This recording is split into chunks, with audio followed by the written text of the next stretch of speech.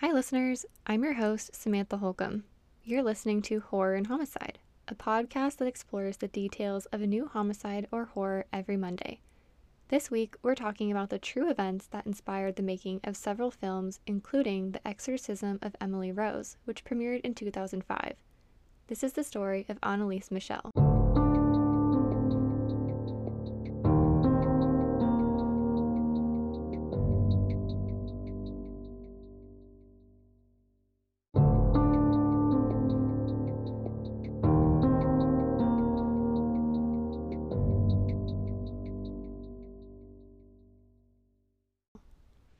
Anneliese Michel was born on September 21st, 1952 in Bavaria, West Germany.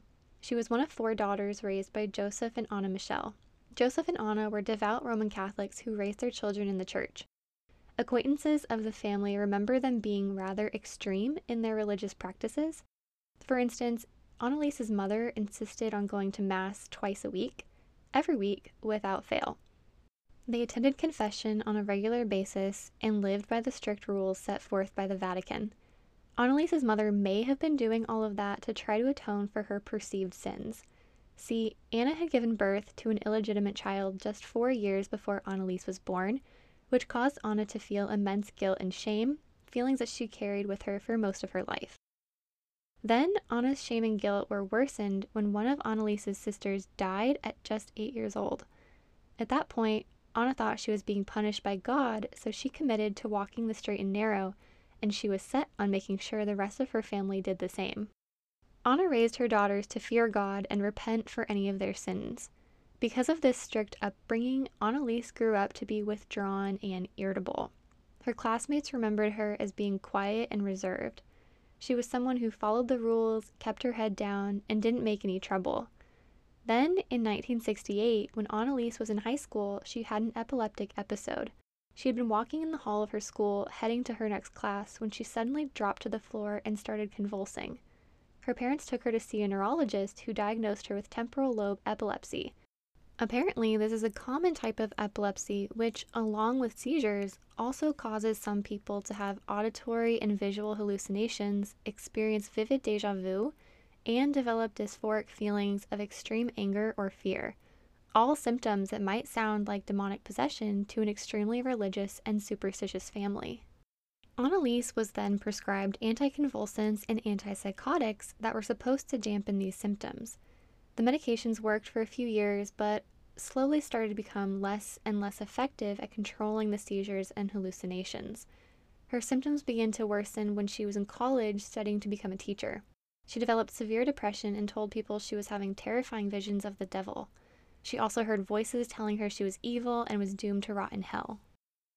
In response to these terrifying symptoms, Anneliese would stay up at night praying, reciting the Lord's Prayer over and over again to try to quiet the voices and visions. She went to church more often and truly believed she was possessed by demons. So she sought the help of several priests, but they all rejected her, saying they didn't know a lot about demonic possession and they weren't trained to perform exorcisms.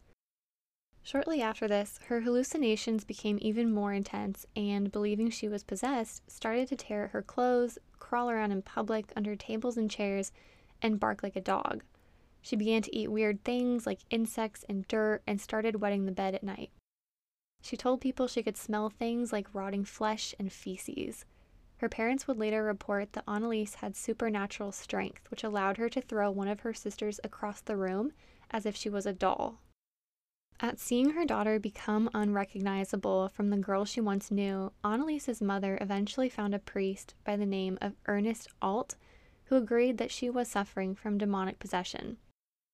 Alt quickly reached out to the local bishop to get an exorcism approved.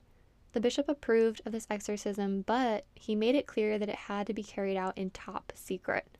So, over the next 10 months, Anneliese would endure 67 exorcisms, most of which lasted about 4 hours and included her having to be held down by her own mother.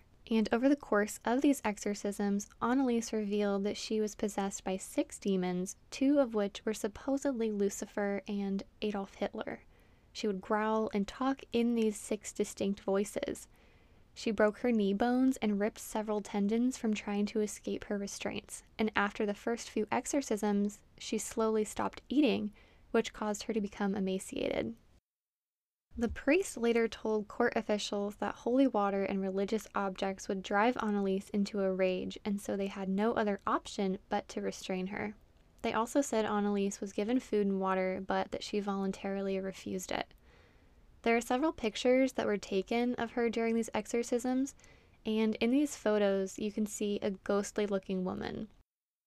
Anneliese's eyes are sunken in, her hair is thin, her teeth are chipped, and her body is covered in bruises from struggling. She looked nothing like she did just a year prior to this. In a picture of her taken before her supposed demonic possession overtook her, you can see a beautiful, healthy-looking young woman smiling. She had shiny black hair and bright eyes, and she just looked like the kind of person that you could go up and talk to and have an amazingly genuine conversation with. And so, after months of abuse, she eventually died on July 1st, 1976, at the age of 23. Her official cause of death was listed as malnutrition and dehydration. In less than a year, her weight had dropped to just 66 pounds. Police obviously opened an investigation into why Anneliese had been allowed to decline until the point of her death, and tried to find out why her parents didn't seek medical intervention. Her parents said that Ernest Alt said she didn't appear to be suffering from epilepsy, and that her problems weren't medical in nature. He led them to believe that all of her symptoms stemmed from supernatural forces invading her body, so they came to believe medical care wouldn't help her. Police charged the priest and her parents with negligent homicide, and the trial began on March 30th, 1978. Doctors testified that Anneliese was not possessed by demons and that her symptoms were easily explained by her epilepsy and psychosis. Ernest Alt and Anneliese's parents were found guilty of manslaughter resulting from negligence and were sentenced to 6 months in jail, which was later suspended, and 3 years of probation. The parents were exempted from any punishment as they had, quote-unquote, suffered enough, which was a criteria for sentencing in German law. Franz Barthel, a journalist for Main Post, wrote, quote, "The surprising thing was that the people connected to Michel were all completely convinced that she had really been possessed," end quote. So, other than Anneliese's inspiration for a horror film decades later, Anneliese became an icon for some Catholics who felt modern secular interpretations of the Bible were distorting the ancient supernatural truth it contains. Anneliese's story is a prime example of what happens when people allow their religious and personal beliefs to guide their actions, rather than science and logic. Anneliese was a severely ill woman who ended up paying the price for others' misguided actions. Thanks for listening. I'll be back next week with a brand new episode. If you enjoy horror and homicide, please consider following the podcast on Spotify or wherever you listen to podcasts.